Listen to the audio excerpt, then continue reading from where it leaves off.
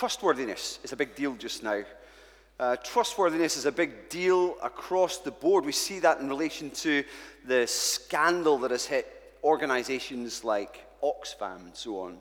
But how do we know if someone's trustworthy? How do we know that? The answer to that's quite simple, really. So simple that we often, I think we figured it out as kids. I don't know if you ever played that playground game, Trust Me, depicted in the picture on screen there. You know, the one where you stand behind one of your pals and you say, close your eyes, hands across your chest, fall back, I'll catch you, I promise. Whew. Okay, I'm not going to do it. But that's generally because there's no one there. But we did that. And how do you measure trustworthiness in the playground? Well, if they catch you. If they catch you, you can trust them. You can take them at their word. If they don't play that game with them ever again. Okay? Now, simple lesson, a simple principle, and the same applies to grown-ups. If someone is true to their words, you can really trust them. If they're not, you won't trust them as far as you could throw them. I remember in 1996, show my age, that film Jerry Maguire was out. Jerry Maguire is a film about this sports agent who loses everything apart from one client. But he really wanted to get this other client, this guy called Kush, okay, NFL, brilliant footballer and so on. At the start of the film, when he's trying to race around and guarantee that he's going to have all these clients in his own portfolio, he goes to this guy, Kush, and Kush's dad, and he's desperate for them. He slips a piece of paper across the table. He's desperate for them to commit. And the dad says, hey, let's not rush around with all that stuff just now. And he's like, are you sure? He's like, we'll deal with that later. And he looked Jerry Maguire in the eye and he just said, my word is my oak. My word is my oak. Well, oak must be pretty insubstantial to that guy because the dad reneged on his promise and disappointed Jerry Maguire. Now, that's in Hollywood, but I'm sure we've all experienced personal disappointment at the betrayal of trust. People who've said they would do one thing and let you down. We've all experienced that in some way. Trustworthiness is one of the highest virtues in life, in society. That's why things like the Oxfam scandal have rocked us. Well, how does this help us to think about God? One of the key questions we should be asking is, can we take God at his word? He's given us a lot of words. He's given us a lot of explanations, a lot of history, a lot of commands. I want to show you today that you can trust him, that you can take him at his word. And I want to show you that by looking at this passage in 1 Kings 16:29 to the end of chapter 17. And here is where we meet the enigmatic and the special Elijah. He seems to kind of parachute in out of nowhere. He just appears here in verse 1 of chapter 17. There's no backstory, no bio, but that's okay, because this actually isn't about Elijah. It's about God. It's about what Adam pointed out earlier, the word of the Lord. Is that Isaiah? No, wrong guy. Elijah is just the postman delivering this all-important word. The fact that this is about the word of, and by the way, if you're looking at Old Testament narrative passages and you're trying to figure out, what is the point of this? What am I supposed to be seeing in this? Look for those repeated phrases. It's often a clue to the meaning and the main point of the passage. The word of the Lord is repeated here. It's there in verse 34 of 16. It's in verse 2, verse 8, verse 24. In fact, it bookends this whole section. And one of the questions that we even have as readers as we walk through this, even as we look at Elijah, one of these heroes of the faith, is Elijah actually going to take God at his word? And that's one of the questions that we'll answer tonight. So my big takeaway tonight is this. If you fall asleep, people are looking tired. I feel tired. I might be one of the first preachers to ever fall asleep during one of his own sermons. But my big takeaway tonight is this. You can take God at his word, Christian. You can take God at his word. He will never let you down. He will never renege on a promise. He'll always catch you in the playground principle. If you're here tonight and you're not a Christian, you're thinking about this thing called Christianity, maybe you're at the stage where I was at when I was 19 years old, trying to weigh this up. If this is true, then this is going to change everything for me. I was thinking along those lines. But I had to figure out, is this actually true?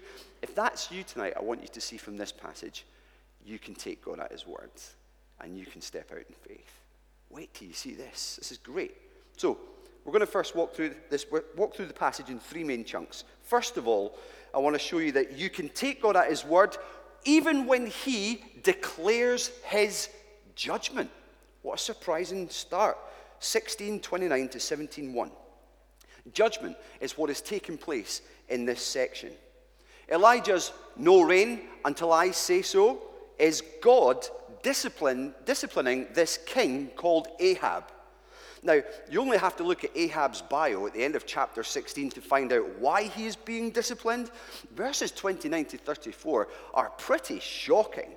I mean, in Kings, we've often talked about all the kings that are lined out in 1 Kings and 2 Kings. Are they thumbs up kings or thumbs down kings? The vast majority are thumbs down kings.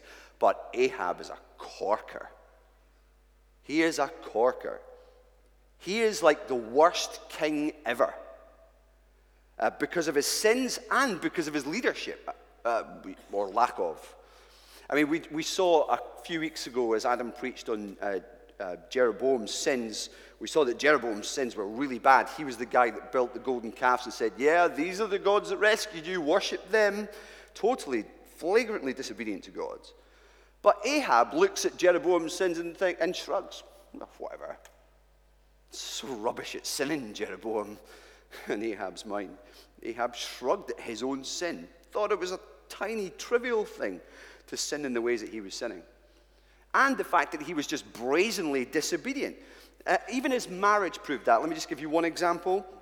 God had said in his word not to intermarry with the pagan nations, and he said it more than once.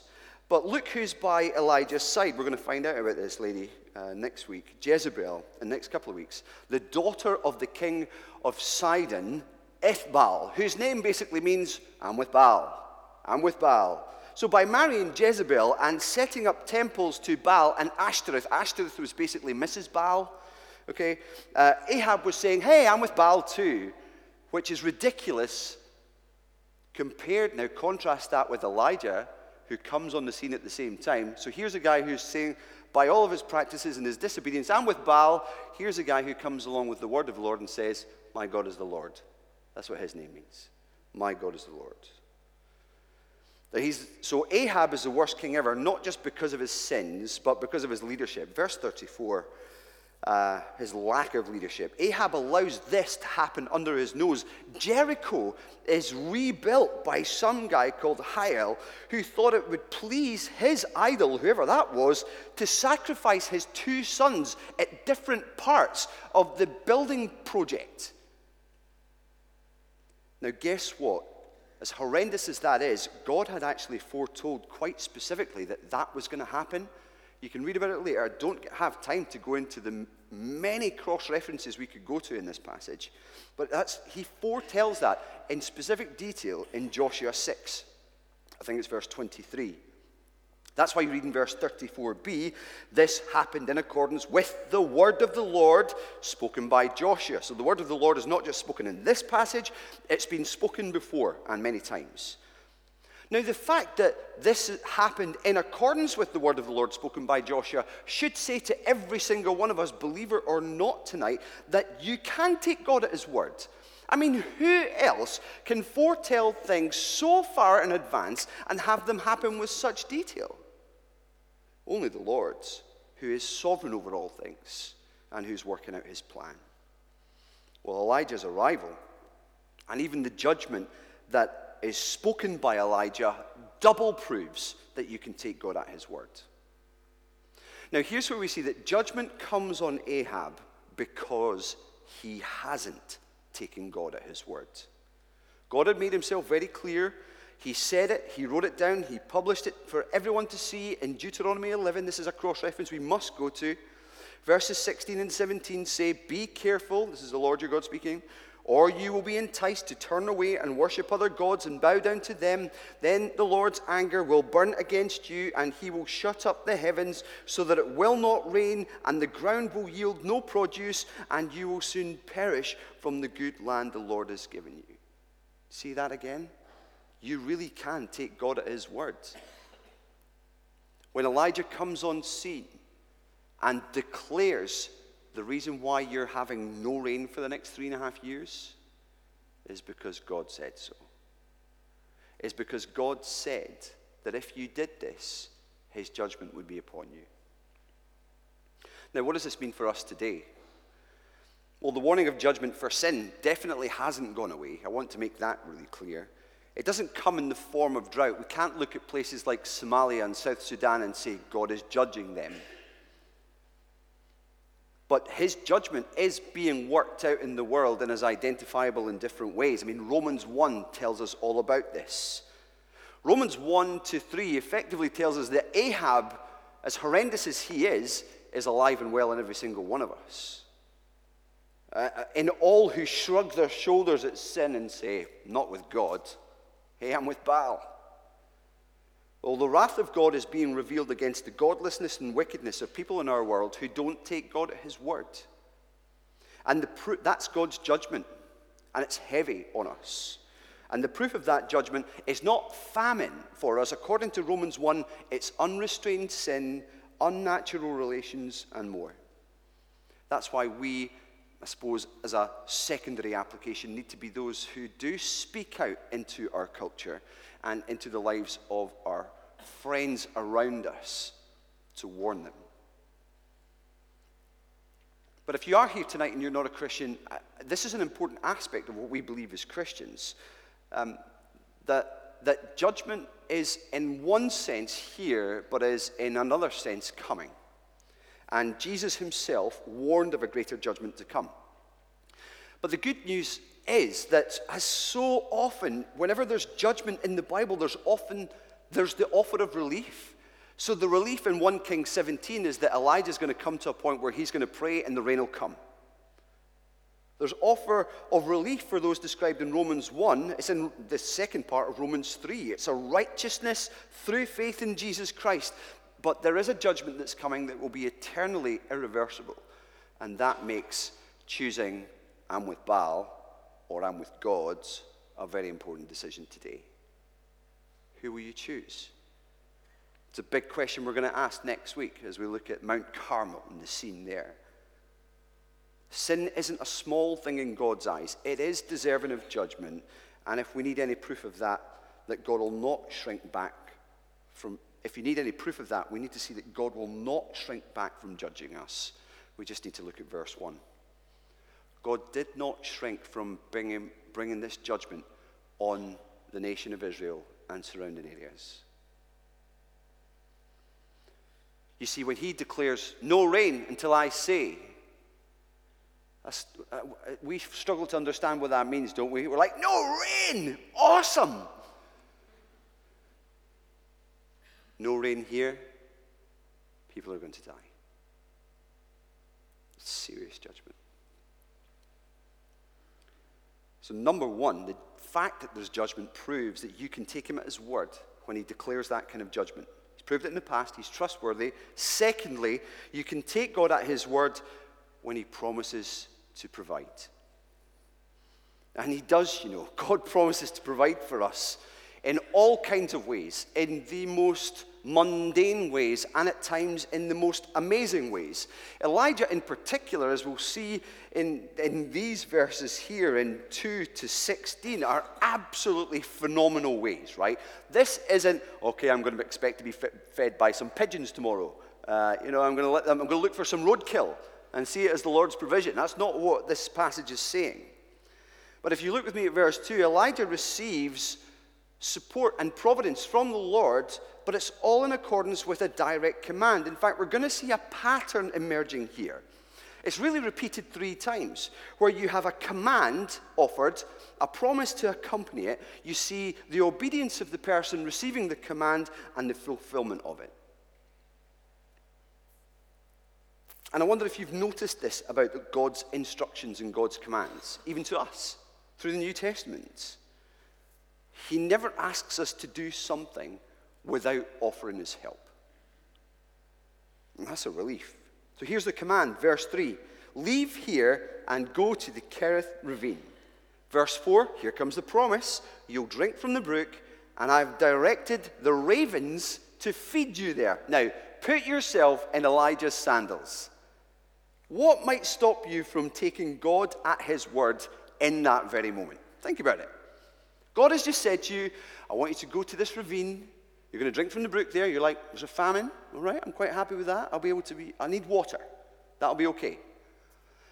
And by the way, the unclean birds that you're not allowed to touch if they're alive, never mind dead, yeah, they're going to bring you food every day, morning and evening. What would you think? It's cracking, isn't it? You're just like, no way, seriously? That's incredible. How, Lord? Can I get a bit more info before I commit to going? Really, Lord? Ravens? I wonder if you find in your heart this tendency to question or doubt the promises that God has made. Whether they seem as bizarre, maybe, as I'm going to feed you with ravens, Elijah, or if you confess your sins, he's faithful and just to cleanse you from all unrighteousness. You struggle to take him at his word when he promises forgiveness? Or in death when he promises life, like for Owen's dad?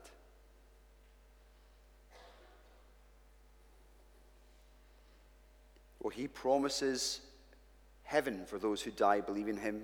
He promises his presence and his help in the midst of suffering for all who believe in him. And again and again in this passage, it comes back around to, you're going to take God at his words. What does Elijah do? Elijah takes God at his word. He has faith. He is sure of what he hopes for. He's certain of what he does not see. C.S. Lewis once said, faith is like a forward memory, allowing us to believe as if what is promised has already happened. That's what Elijah did. And verse 5, we see his obedience. So he did what the Lord told him. He went to the Kerith ravine east of the Jordan and stayed there. Fulfillment. Verse 6, I love this. You can really take God at his word. Unclean ravens delivered sandwiches to Elijah. Bread and meat in the morning, bread and meat in the evening. It's awesome, isn't it? It must have been incredible. Now, you might need to wash the bird spit off the meat and maybe eat it while you're holding your nose, but hey, when there's famine, you're going to enjoy that food. And not just once. This is the thing about this. Often when God makes a promise to us to provide for us in certain ways, it's not like he just gives you a lifetime supply of something in one bolus. There is the requirement for daily faith. That must have been what it was like for Elijah. Imagine what that was like. Put yourself in his shoes again. It's Sunday. You don't have any food for Monday morning. Nothing. How do you feel about that? The doubts start to creep in about whether or not the ravens are going to make it tomorrow. Elijah had to trust God every day for daily provision. And the simple truth of the matter is, so do we. This is the kind of thing that stretches faith. But stretched faith is strengthened faith. It's like bodybuilding. And I am not speaking from experience, but I know this, when you lift weights, your muscle fibers stretch and tear, but having undergone such strain, they grow stronger and stronger than they were before. And it's the same with faith. It prepares you for the next thing that requires faith, that requires trust, that requires you to take God at his word, because when God has promised to provide for you in certain things, again, it's not like he doesn't just give you it in a bolus. And he doesn't promise that it's not going to be difficult on some days. I mean, look at what happened next. The brook dries up. And then we have this pattern emerging again, this command, this promise, obedience, and fulfillment starting all over again. Verses 7 to 9. The word of the Lord came to Elijah. Here's the command. Go at once to Zarephath in the region of Sidon and stay there. Here's the promise. I've directed a widow there to supply you with food. Now, I don't know about you, but again, my first response would probably be, where? Baal country. Seriously. Like where Ethbaal is the king. So Ahab's dad, father-in-law, is the king of this place that you're asking me to go to. My name is, my God is Yahweh. My God is the Lord. How's it going? What's your name? Elijah. Kill him. What would it have been like for him? It took faith to obey and to take God at his word that he was going to be looked after as he went. And I've directed a widow there to supply you with food. Who? The widow back in those would have been the most unlikely of hostesses. Widows are not providers. They are provided for. And God chooses actually one of the most poorest people in that town to end up providing for his prophet. And again, friends, don't miss this. God has never made a promise that was too good to be true, and he never will. Elijah knew that. That's why we read in verse 10 of his obedience. So he went to Zarephath. Would you see that? Okay, he obeyed. Good. It was a big deal for him to do that. But he trusted God. And he saw the fulfillment of this, didn't he? He meets the widow. Now again, imagine this scene when Elijah first catches sight of this widow gathering sticks. There's a famine in Zarephath too. She's planning to eat her last meal and die. That's her to-do list. She must be skeletal. There's a famine.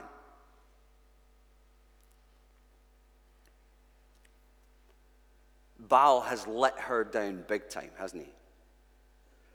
Baal, this god of fertility. This God who controls, guess what? Rain. Yeah, how's that going? When the Lord's prophet steps up.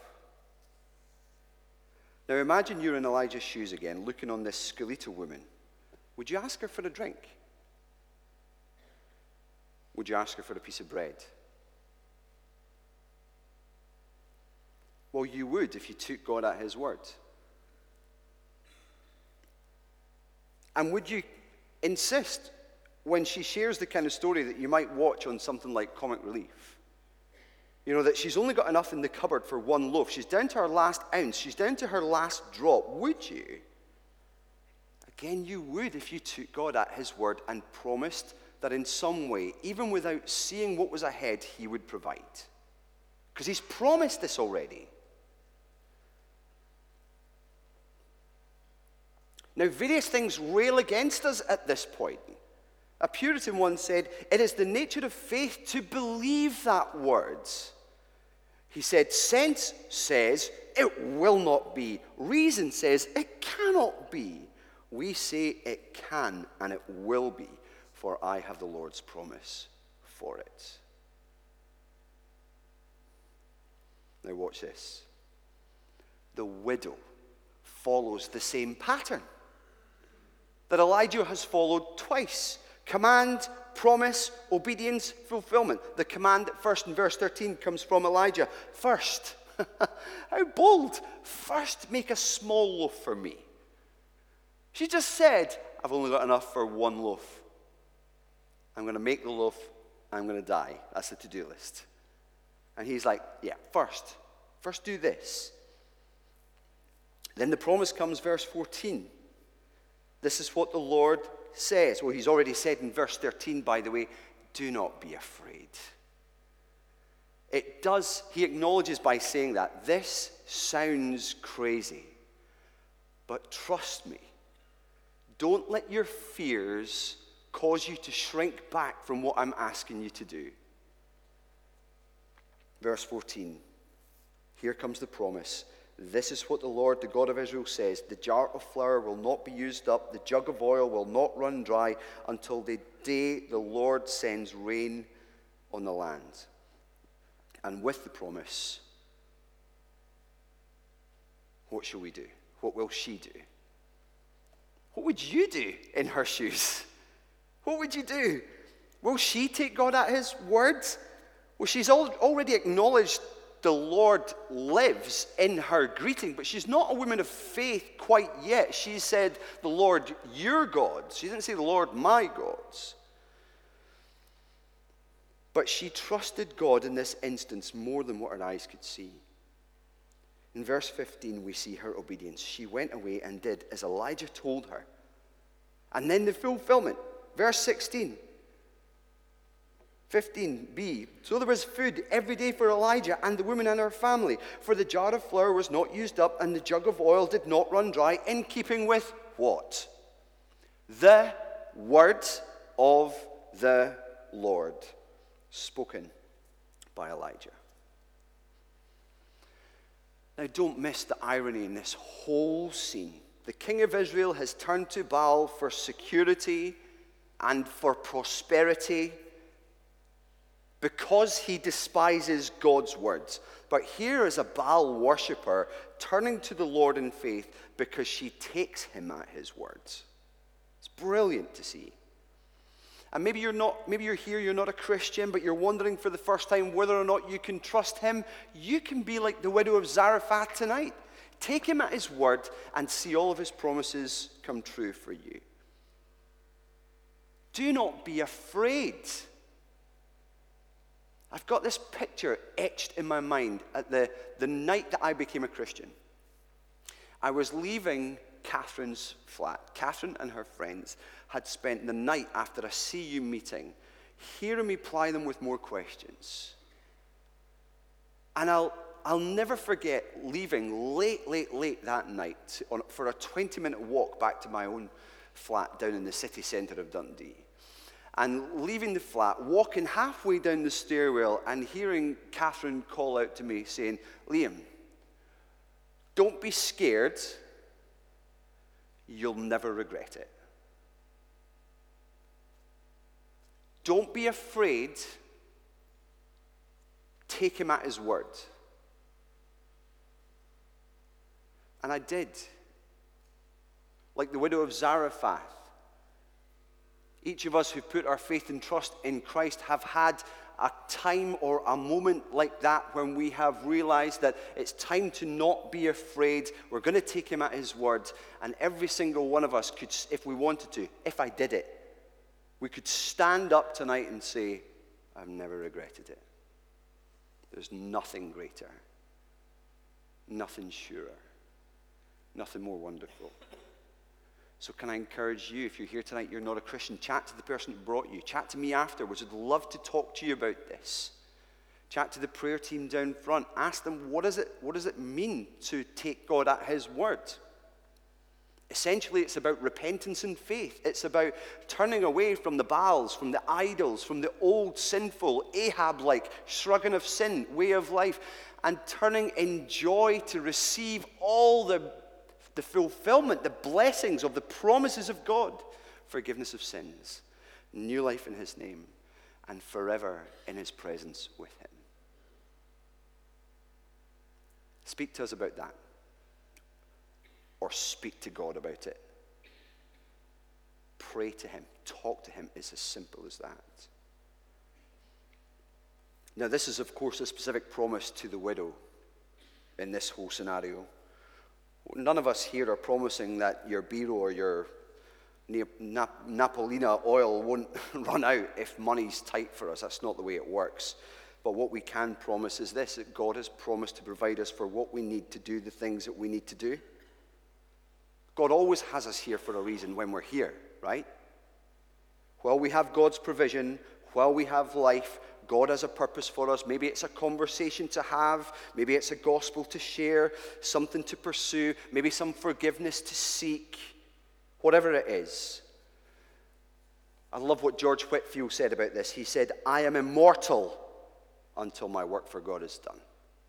So true. You can take God at his word. When he declares his judgment, firstly. Secondly, when he promises to provide. And lastly, you can take God at his word, even when hard times come. How often have we found that hardship comes in waves? I mean, it's easy to think that the widow's problems are over as the day by day she's found food has come. Her and her son are fed. They're probably sitting around the table enjoying this loaf with Elijah, hearing his stories. But this situation, this is just heart-wrenchingly realistic and reproduced in each of our lives to the point that we empathize with her. We feel her pain, some of us with our own. Her boy dies. And she cries out, essentially, why me? What was it that I did? What have I done? Verse 18, what do you have against me, man of God? Do you come to remind me of my sin and kill my son? She asks. Well, when things take a turn for the worse in life, we often ask those kinds of questions. But the thing that we ought to do is let all of those times when God has proven himself, and you only need to look back in your own life, never mind look to the scriptures to see his faithfulness in every single situation, how he's brought you through certain things, to realize that this word of promise is not suddenly stopped. No, but in those moments, allow the fact that those moments have shaped for you an understanding of the character of God. You've grown to know who he is as well as you have grown in strength of faith. And what does your recognition and your understanding of his character do when this kind of situation hits you? You run to him. You run to him. Not from him, you run to him. People run from him in all sorts of ways. People run to other things like substances, relationships, all kinds of things. Run to him as Elijah did. And take it to him. Because you can pray to him out of a knowledge of God's word and God's character. That's what Elijah does in verse 20. He cries out on the basis of God's reign and his relationship with him. He says, Lord, there's your reign. My God, there's our relationship. So he's essentially saying, please act out of either lordship or love. And then he acts out his prayer symbolically. You see that in verse 21, he stretched himself out in the boy 3 times and cried out to the Lord, Lord, my God, let this boy's life return to him. He's not attempting to warm the boy's body. It's already been established that he's dead. He's not trying to be some kind of human space blanket here to revive him. It's an outward appeal of the words that Elijah offers. In verse 22 we read, the Lord heard Elijah's cry. The boy's life returned to him, and Elijah, having taken him upstairs out of the arms of his tear-soaked mother, and took him upstairs to pray for him, she, probably hearing his prayers as he cries, the word is cry, these are not quiet prayers. He comes back downstairs and puts the son back into her arms. Alive.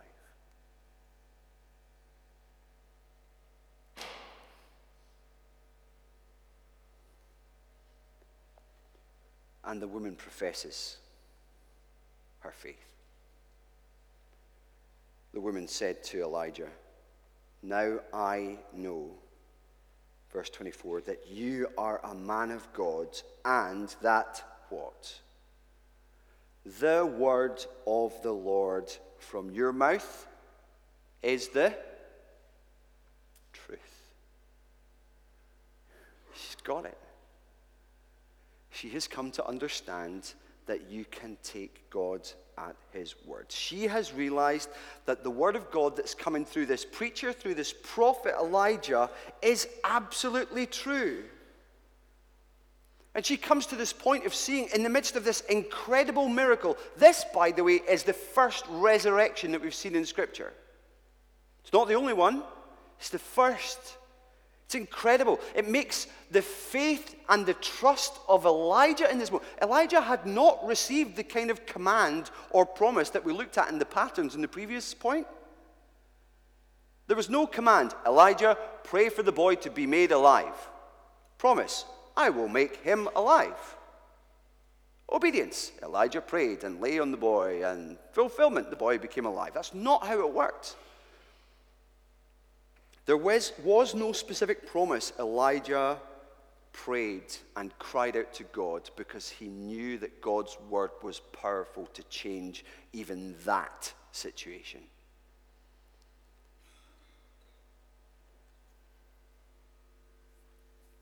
Well, this resurrection, of course, points forward to someone else. No, we will not see. This is specific to her, specific in this time, specific to this story. And we will not see our sons and daughters, if we lose them, being raised from the dead. But we may see them raised in the new heaven and new earth in their perfect bodies as promised.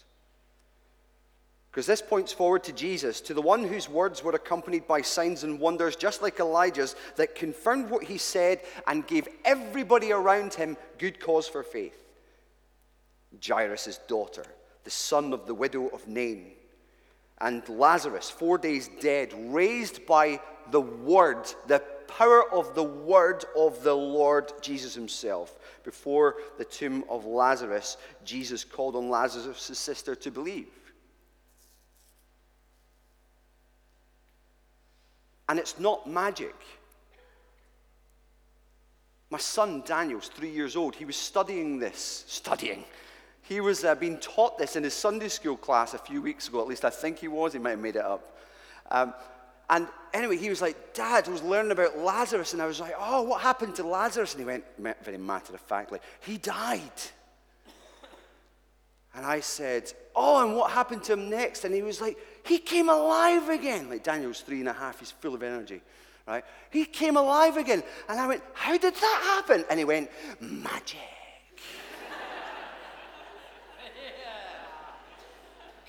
I said, what's the name of your Sunday school teacher? No, I didn't. It's not magic, brothers and sisters. It is the word of the Lord that is powerful and effective to awaken even dead people from their grave to testify to an entire world that the word of the Lord is true, and you can take him at his word. I have. This room is filled with people who have. Have you? Don't be afraid. You'll never regret it. Jesus, even before he raised Lazarus from the dead, said to one of his sisters, I'm the resurrection and the life. He who believes in me will live even though he dies. And he asked the question, this searching question, do you believe this? Do you? He died. He rose again. And through his resurrection was declared in power to be the Son of God, whose word was impeccably true. Not a lie left his lips. And he promised us the heavens. Not the earth, the heavens. Will you take him at his words? So if the measure of someone's trustworthiness is tied up with doing what they say they will do, then God in 1 Kings 17 shows you that he's trustworthy, right? Surely. I'm happy to debate that with you if you're still uncertain. In judgment, in provision, in promise, the word of the Lord is true, and you can take him at his word. God writes with a pen that never blots, speaks with a tongue that never slips, acts with a hand that never fails. So if you, dear friend, have not put your trust in him, do that tonight. If you, dear brother or sister, are struggling with some situation, he has not taken his hands off the wheel. Whether it's sickness or suffering, despair in your heart of some kind, massive anxiety about the future in some way, honestly, whatever it is, he has not taken his hands off the wheel. You can take him at his word for every single one of his promises. For the word of the Lord from his mouth. It's true. Let's bow our heads.